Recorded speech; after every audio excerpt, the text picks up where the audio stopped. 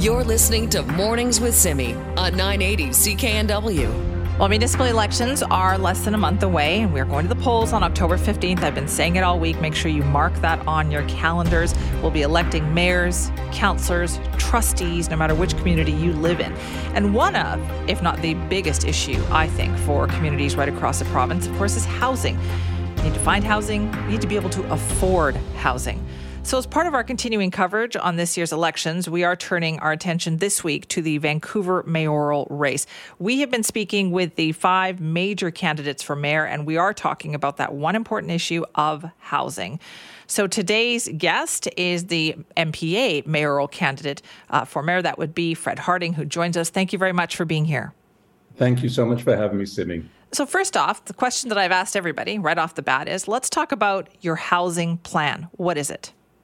Okay, so we have a housing plan, and forgive me, Simi, I just want to address one other thing which is integral to our housing plan, and that is the breach of the broken trust between the people and the politicians over the issues around we're seeing this donors list that's been attributed to Kennedy's party.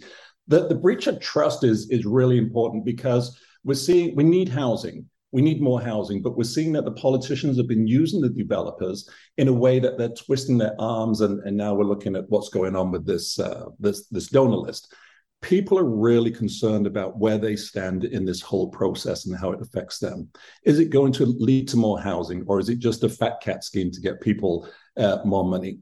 It's so integral. It's so integral that we've actually had to design our housing around it. You know, we've seen politicians for the last 15 years or so vilify developers, vilify them to their base. You know, developers are greedy and they're only here to make money off the people. But then in the back rooms, they're twisting their arms and getting more money out of them. And it's led to this broken system. And so we're going to fix the system. And so our housing plan calls in for flat rate CACs, these community amenity contributions. It used to be a time when developers would provide swimming pools and parks and things in the city of Vancouver. And we're missing that now. Yeah, I was just at Falls Creek and we're looking at that. They're worried about not getting the park that they were promised in 1990. So there's lots of issues around here. So what I want to do from our plan is make sure that we've got flat rate CACs. So before anything happens, there will be no negotiations. The developers won't have to come to City Hall and fight and be brought into back rooms to have their arms twisted behind their back to get more money. Because the flat rate CAC measured per square foot, everybody's going to know what the price is. Every developer is going to know how they make money and how the city makes money long down the line. So this is not from an election to election, but will take us 5, 10, 15 years down the line, because it's a fair process. And the developers don't need to come to me and pay me anything else because there's no advantage anymore. There's no advantage because the next developer is going to pay the same price. Okay, so that's one thing though, but what about density? What about your approach towards rezoning? What are the other aspects of your plan? Okay, so look, we want to make sure that we've got mandatory permit wait times. Everybody's talking about mandatory permit wait times because we can't have a situation where we're going from 7 years from conception to completion on property development, because that's what's creating our housing crisis. There's not enough supplies being built. So now what we have is the relationship between developers and the city has become so toxic that developers are walking away. We're looking for supply targets. Supply targets means that we know that we've got increases in the population in Vancouver. It's about 6,000 a year. The census tells us that every year about 6,000 people move into the city. And we've got this, the math is simple. The federal government is inviting people into the country. Of course, many of them are coming to the Lower Mainland. They're coming to the Vancouver. But despite the 6,000 people that come into our net gain of population every year, we've only got about 600 to 900 new rental units going out there. So the math is very difficult, and we're not addressing the root causes. So they said it was going to be the foreign buyers that were causing this issue. And so they brought in the foreign buyers tax. They said it was the empty homes, and they brought in an empty homes tax and they tripled it. That didn't work. They said it was money laundering. And so they cracked down on money laundering. They said modular homes, if we built more modular homes, that would work. And then they said it was speculators. So they brought in a speculation tax. None of it has worked. We're talking about supply. Let's just try supply. Okay, we are doing that. But what kind of supply are you talking about here, though? Where would you build it and what kind of supply?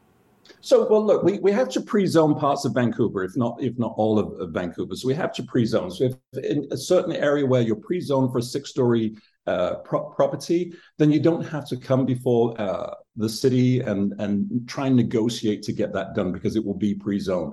We want to make sure that there's spaces for density on the south side of Vancouver near the river, by the river.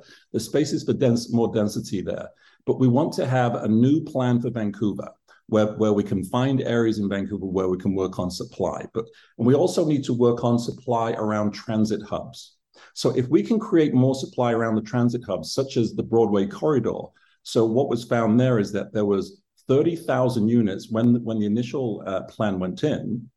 They actually reduced the amount of available residences by about 30,000 units. So we're a city that's in a housing crisis. We have to be able to put those units back into the plan. Right. You mentioned the Vancouver plan there, the Broadway plan. Is that something that you would support? So I support it in general simply because of this. So when I came in and started on the campaign, I went to my team and I see that there's a lot of flaws in the Broadway plan. And the first one being is that there are so many units have been actually taken away. So they whittled down and whittled down and whittled down. And so the Goodman report says that there are 30,000 units were taken away. Now, it also leaves us with some units which are 400 square feet.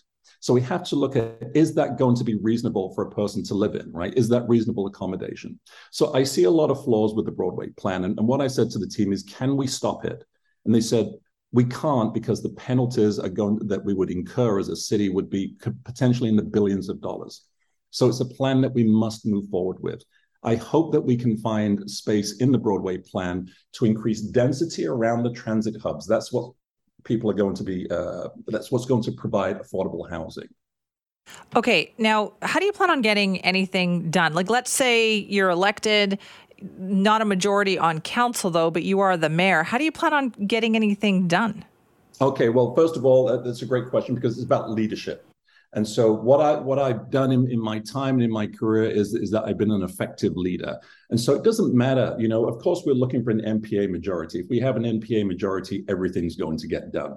The people's work is going to get done if we have an NPA majority. If we don't, what I've been very effective at is bringing teams together and making teams work at a high performance. That's what I've done in my policing career, and that's what I do outside of my career, outside of policing, in my business career. So it's about leadership. And what we've seen in the last 4 years particularly is weak leadership or absent leadership. So we need a strong leader in the city. Okay, why should people vote for you then? Well, because first of all, we're in a housing crisis. We're in a public safety crisis, and people should vote for me because let's talk about the public safety crisis. We're here to talk about housing, but to answer your question on why they're going to vote for me is because as a 30-something-year police officer, and I understand how to tackle the issues that Vancouver's facing now. And it's all across Vancouver. It's the attacks, it's the assaults, it's the stranger-on-stranger assaults. I know how to strategically target specific criminals, and I know how to target specific criminal groups. And we need to get those people off the streets. We need to get the streets safe again, where you can have confidence to walk down the street. Every family needs to be able to send their children out to school. You know that your wife or husband, when they're coming home late, is safe and safer. And we need to have a city that actually supports its police service and a police service that does the job that the people expect it to do. We don't have any of that now. People don't have confidence to walk down the street. Mr. Harding, I have to thank you for your time this morning. We're all out, but thank you for that discussion. Thank you so much, Simi. I really appreciate the time. That is Fred Harding, mayoral candidate for the NPA in this Vancouver election. Now, our topic this week is housing. And that's why we have been very specific with our candidates to talk very specifically about their housing plan, individually as mayoral candidates, and what their party plans are. It's up to you to decide if what you've heard actually constitutes a plan, something that you agree with. Now, if you want to weigh in, Simi at cknw.com. It has been varied. I will tell you, every day this week, I have heard some interesting housing plans, but I'm not sure I heard a lot of actual plan in that one there. If you want to weigh in, again, Simi at cknw.com. And we, of course, will continue this. We have one more candidate to go. Join us Monday when Kennedy Stewart joins us to talk about what he would do, maybe what he hasn't done in the last 4 years, but what he would do in the next 4 years if he were elected mayor. That'll be on Monday on Mornings with Simi.